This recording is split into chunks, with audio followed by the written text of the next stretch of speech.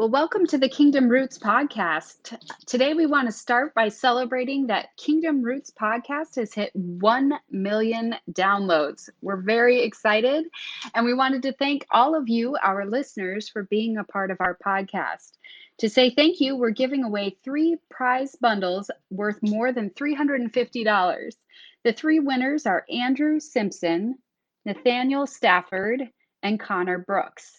So Andrew, Nathaniel, and Connor, watch your email for instructions on how to go about getting your prize bundle of books by Scott McKnight and a subscription to Seminary Now. Thanks for listening, and congratulations.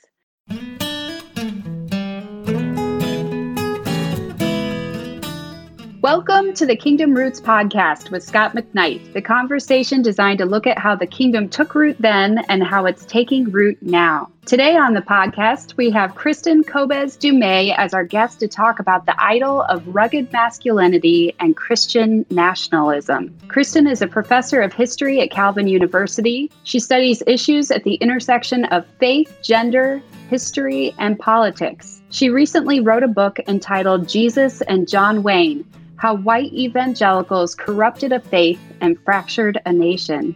In this book, you look at the history of how American evangelicals have replaced the Jesus of the Gospels with an idol of rugged masculinity and Christian nationalism.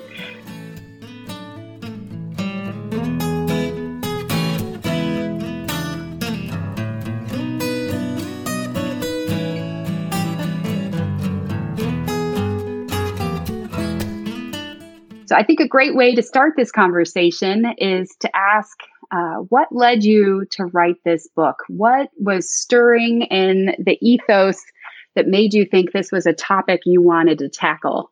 Well, I wasn't so sure that I wanted to tackle this, to be honest, but the research for this book goes back a very long time. It goes back more than 15 years. And I was a new professor at Calvin University at the time, and I was teaching a class in U.S. history, and I just finished a lecture on Teddy Roosevelt. And I was showing students how gender worked in history. So how Roosevelt's ideas of masculinity were linked to changing economics and were linked to American empire and military power. And I thought it was a great little unit. And then after class, a couple of guys came up to me from the section and just said, "Professor Dumais, there's this book that you need to read." And it was John Eldredge's Wild at Heart. And I listened to my students. I got a copy and I opened it up and I saw exactly what they were talking about. Eldredge opens his book with a quote from Teddy Roosevelt. And then he goes on to sketch this very militant, militaristic conception of Christian manhood. And this was around 2005 or 2006 when I came across the book. And that was right during the Iraq War.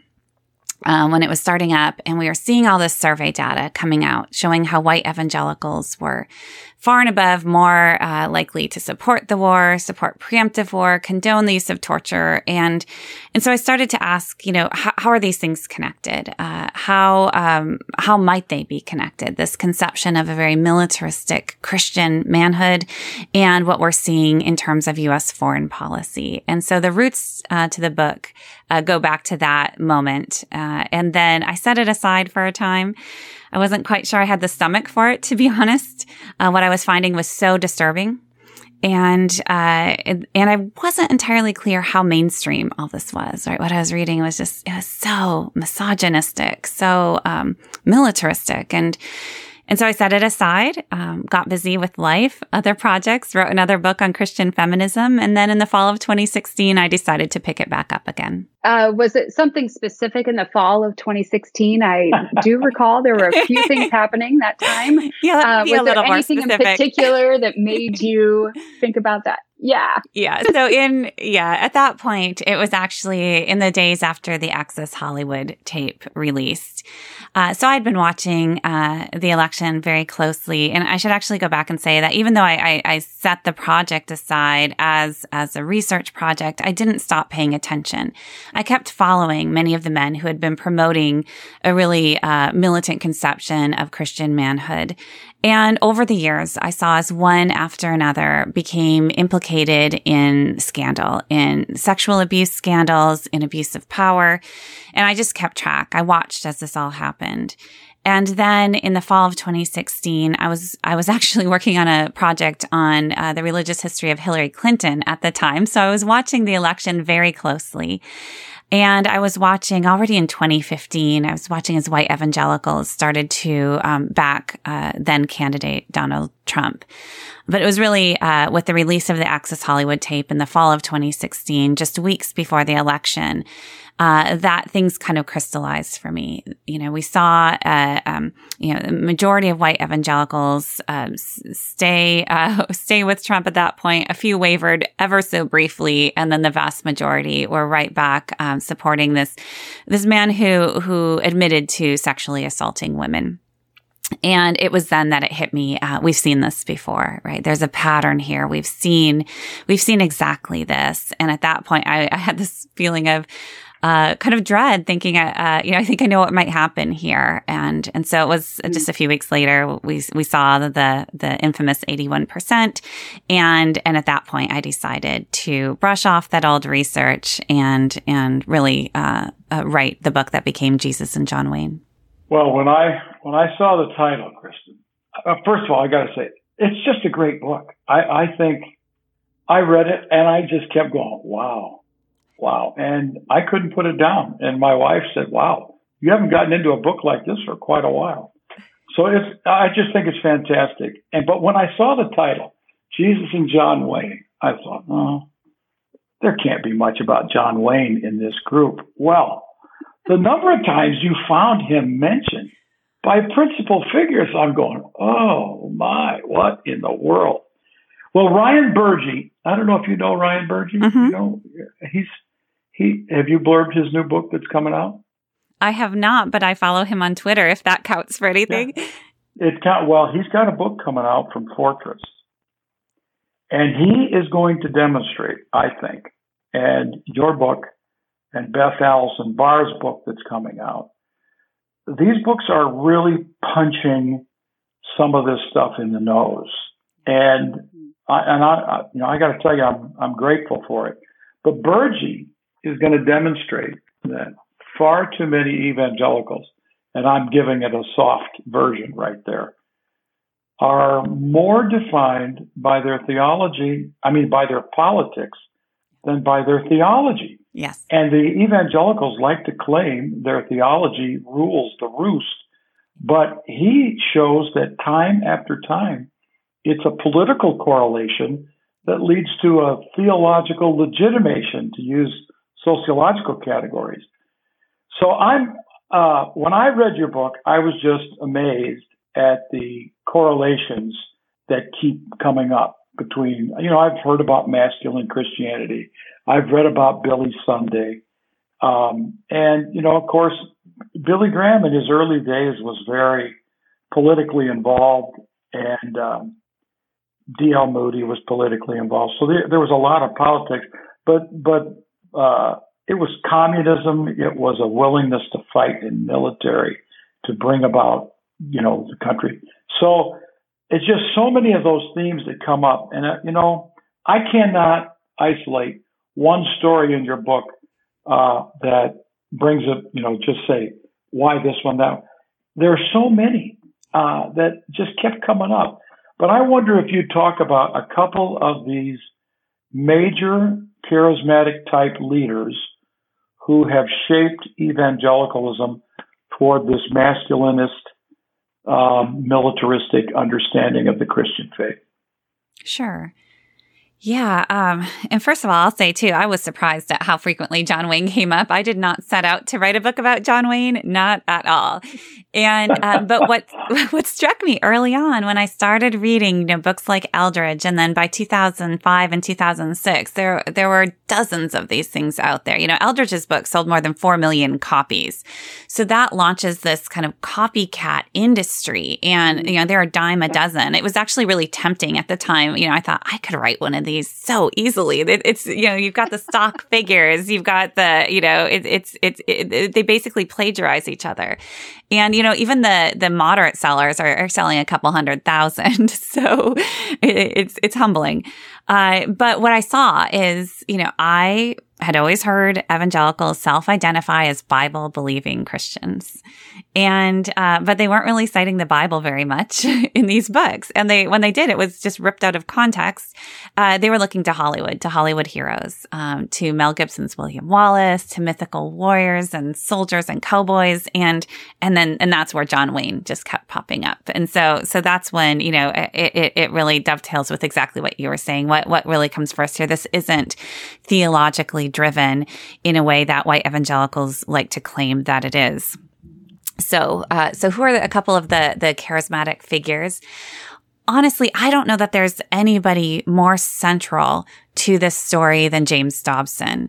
Yep. Right. And he's not known for his militancy necessarily. Well, I guess these days he kind of is, but, in decades past, he's just the family values guy. He's going to just tell you how to raise your kids. And that's definitely the image that he puts out there. But when you go back and look at what he's writing, at how you're supposed to be raising your kids, how you're supposed to be disciplining, just how important gender difference is and what that means to him and how anti-feminist he is, like consistently across the decades, and how deeply political he is.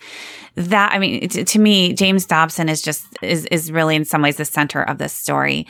And it bothers me that other historians who have written about American evangelicalism, don't see him. Often you could read a whole book about evangelicalism and not find Dobson in it, or maybe a mention. And so they're talking about the theological debates, or, who's at this seminary or that. And I'm trying to shift the center to somebody like Dobson. So I think Dobson is critical, and he demands such a loyalty, right, of his, or he's able to just develop this loyal following, because there are millions of Americans who listen to him every single day. And he's this comforting, trusting voice, this authority.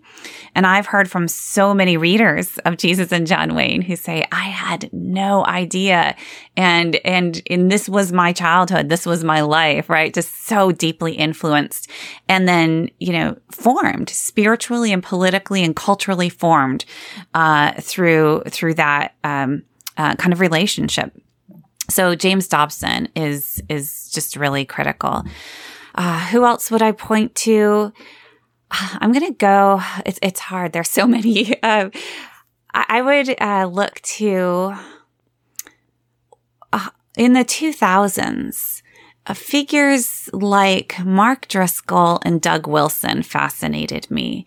One of the kind of questions throughout this research project is who is mainstream and who is fringe here, right? Who's marginal, and both Driscoll and Wilson kind of present that problem for me. So Doug Wilson is certainly not mainstream, right? He'd be offended if you claimed that he was mainstream. He takes pride in being fringe.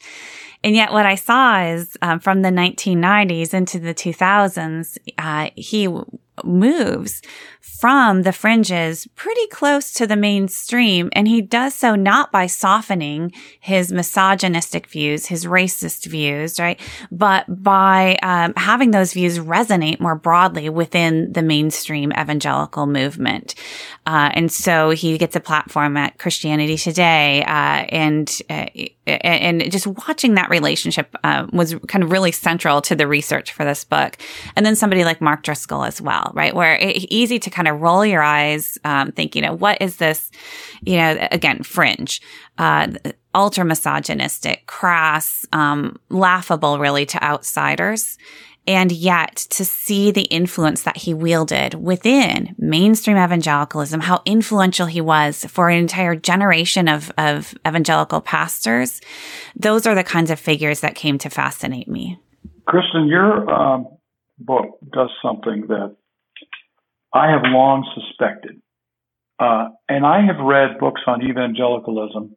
I have 6 feet of books on my bookshelves about evangelicalism. It's a cottage industry. And I've read almost all of these books. And I've followed the debates. And always I was saying to myself something that I don't know if I had the insight or the courage to say. But occasionally I saw it, and that is, this is not really a battle of theologians. It's not B.B. Warfield and Charles Hodge. It's not, let's say, Wayne Grudem, although in part it is, and John Piper. This is fought in the trenches by what I would say it's a part of populist evangelicalism. Yes. And your book shows, I think, that just making this a theological dispute is a massive mistake. It's so much bigger, which also means it's so much harder to address. But I wonder if you have anything to add, any kind of line of thinking to help people understand what populist evangelicalism means and why it's more. I remember one time there was a big article in Christianity Today, and I wrote in a letter to the editor. I said, you have completely neglected music, and music has a huge impact on what evangelicals believe. It's just all as if it's just a theological set of statements that if we get these right, we'll get everything right. So your social history, I think you call it that, social history, populism, shifting the center of this discussion away from systematic theology beliefs to the realities that are lived in ordinary churches. And I'll make one, I'm talking too much here, I'm sorry, but I have learned this, that I've had past students who are pastors now who can't talk about certain things because of the force of the people in the congregation. They Absolutely. cannot say we shouldn't be connected to the Republican Party or they'll lose their job. So you go ahead. I know some of the same. Yes. No, this is exactly right. So this observation that theology, strictly speaking, is not at the heart of evangelicalism really came to me both through my disciplinary lens. Yes, I'm a cultural historian, and so I'm fascinated by what really shapes people's values, and we live in a consumer culture, and many evangelicals live within a religious consumer culture. But I also, again, I'm a professor at a Christian university, and I have seen now for more than 15 years, I've seen students come into my classes, many of them evangelical students. And I teach them courses on developing a Christian mind, and I give them a dose of Reformed theology, and I see just how theologically illiterate the vast majority actually are. And it's not a generational thing even. Many of their parents are the same. I've attended evangelical churches, and the theological literacy is shockingly low. There's all kinds of survey data that bear this out, right? An alarming number of so-called evangelicals actually believe in heresies. And so then I started thinking as a scholar, if this is true, and it certainly seems to be, then why are we suggesting that a kind of theological rubric defines evangelicalism? That might make sense if you're an intellectual historian, or if you're a theologian, or if you're holding up some ideal of what you think evangelicalism ought to be, but it doesn't get at the lived experience of people who call themselves evangelicals, people that we're calling evangelicals. And so that's what I'm doing here is, and it's not that theology doesn't enter into this picture, right? Wayne Grudem has a role. John Piper has a role. But it's this kind of pastors in the pulpits have less of a role than they might have thought they had. And that's why I think many are running up against the limits of their own authority, because the people in their pews, maybe hear them talk for a half an hour on a Sunday, if they're long-winded, and if the people in the pews are paying any attention. Otherwise, right, what are they consuming day in, day out? Listening to Christian radio, listening to Christian music, listening to Focus on the Family. What are they reading in their book studies? Are they reading Wild at Heart? Are they reading Purpose Driven Life, right? So there is then this cultural evangelicalism it's a mass culture. And so evangelicals, whether you're in a rural church in Georgia or a suburban church in Orange County, you're consuming the same culture, and you're being formed by very similar values. And then it gets really hard for leaders within these communities to actually lead. You can only lead if you get out in front of this kind of populist movement, right? But as soon as you try to redirect or correct, you can just be set aside, and they'll find a new leader that is saying what they want that leader to say, right? And again, so there's this populist movement, and that, and the importance of consumer culture, I think has really been underrated. And to look at that, then who's producing this? Again, some theologians are producing this. John Piper. You have the Gospel Coalition. You have to look at Lifeway Christian Books, the SBC. These distribution networks. You have to look at Christian Contemporary Music, Salem Radio, and that's where we should be looking to understand who defines the boundaries and values of evangelicalism. Well, I think this is brilliant. I am so grateful for this, because this is the evangelicalism that I have experienced. I teach students, and I write books, and I exegete, and I think, this is what evangelicals believe. And then I go into these churches, and I call it Reaganology, because I think Ronald Reagan, that era really reshaped. Although I notice there's some really good historians right now on evangelicalism who are saying, evangelicals have always been involved in politics. They never were completely out. Yeah. So, but there's a Reaganology about it that has reshaped it. It gave rise to James Kennedy, James Dobson, Jim Wallace, who was on the other side at the same time, with a very small pocket. And it's so much bigger now. So I am so grateful for this attempt to shift the focus away from just theological ideas to the realities that go on. So my last question for you, Kristen, other than trying to get everybody to read your book, is where's the hope for us? What can we do, to shift evangelicalism away from masculinist, militaristic Christianity to the core of the gospel? I like to say the Jesus creed of loving God and loving others and being tov and all these things are really important. But what can we do? What do you see as possible influences? So when I got to the end of this book, it was a heavy book to write, right? It was distressing. It felt empowering, honestly, to put it all into words and to kind of hold this up, to name this. Mm-hmm.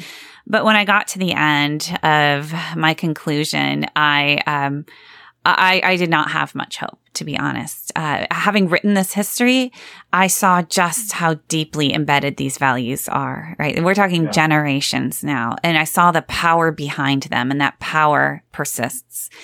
And so my editor actually wrote me after he read all his way through the entire manuscript. And he said, Kristen, can you give us any hope? Can you give us something in this conclusion? And so I looked at it, and I thought about the book as a whole. And then I wrote him, I said, I don't think I can. I don't think I can. I need to be honest. I'm not feeling much hope. It's just so embedded. And he said, I respect that. And then about 2 days later, he wrote back. He's like, could you just give us something? This is just a lot to leave readers with. And so that's when I gave him the last sentence of the book, which is, what was once done can also be undone. And honestly, at the time, it felt too feeble. It really did. But he said, okay, we'll take it.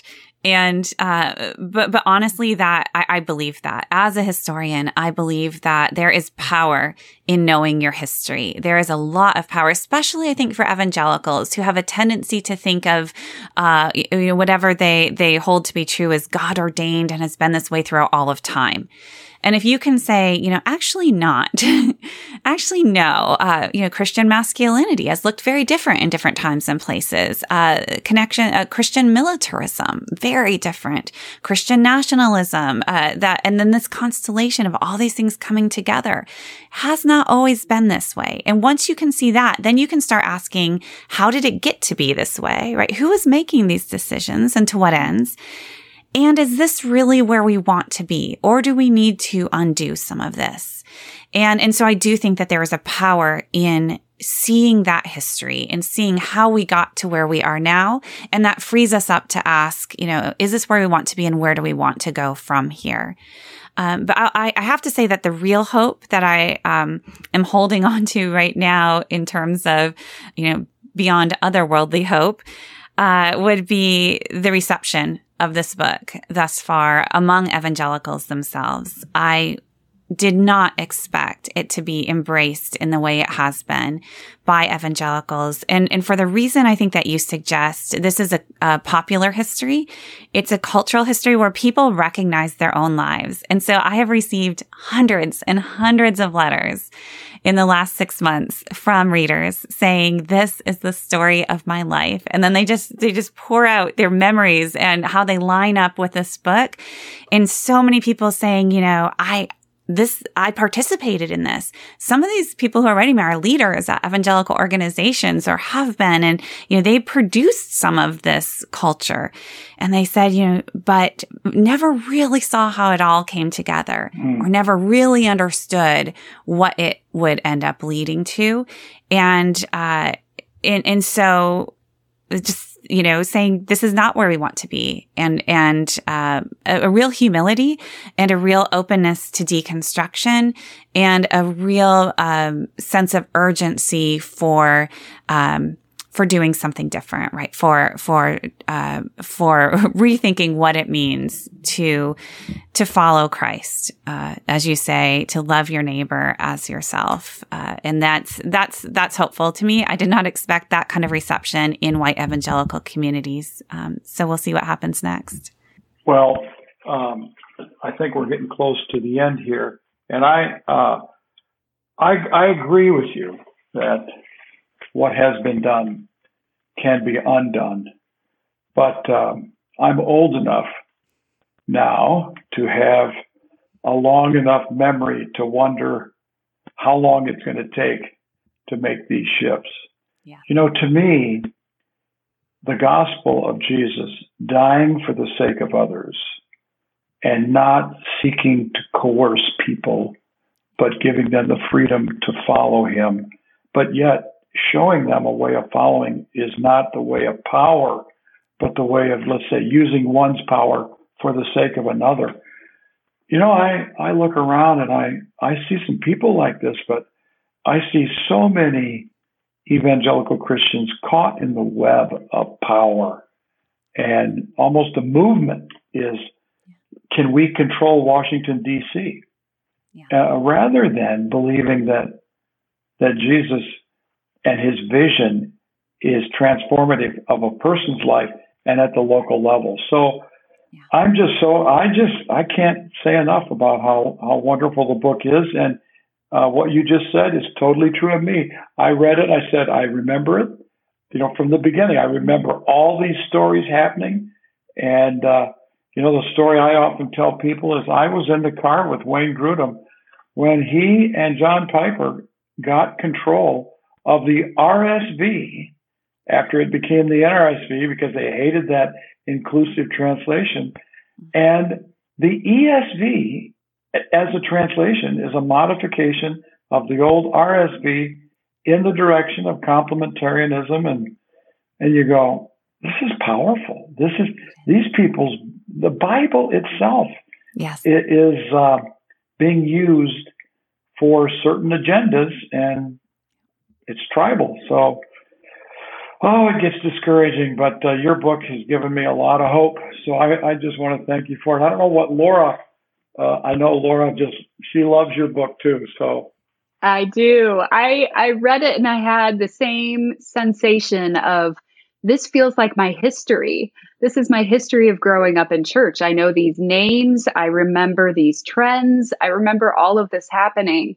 And in some ways it was so hard because it's like the sad, hard parts of your history that you don't want the world to know about. Like, it's a little bit embarrassing. And I remember having that feeling of like, oh my goodness, this is so true. And it's so helpful to be able to name it. But at the same time, it feels so discouraging. But I was thinking as Scott was talking about just in the last 5 years, it's kind of a mixed bag of watching different churches stumble and fall in some pretty big ways, which is disheartening. But at the same time, thinking there are people standing up to these things and saying, this is not the gospel. This is not who Jesus is. And the way that churches are using power in certain instances don't represent the gospel of Christ. So I do hope that there are small pockets of people who are recognizing these things and who are, uncovering some of that false power. So there's a little bit of hope, but it's such an important conversation to have. And Kristen, I'm so thankful that you were willing to dig in and stick with it and pull back the covers a little bit so we can see our own history and name the things and identify them, so that perhaps history could be undone. So I appreciate that. Oh, thank you. So for all of you who are listening, we've had a conversation today with Kristen Kobes-Du-Mez, and her book is Jesus and John Wayne. And I hope, like Scott says, everybody needs to read this. So grab a copy, spend some time learning a little bit about evangelical popular history, and hopefully we can represent the gospel better. So thank you for being here. We appreciate it. And thank you for this conversation. Thank you.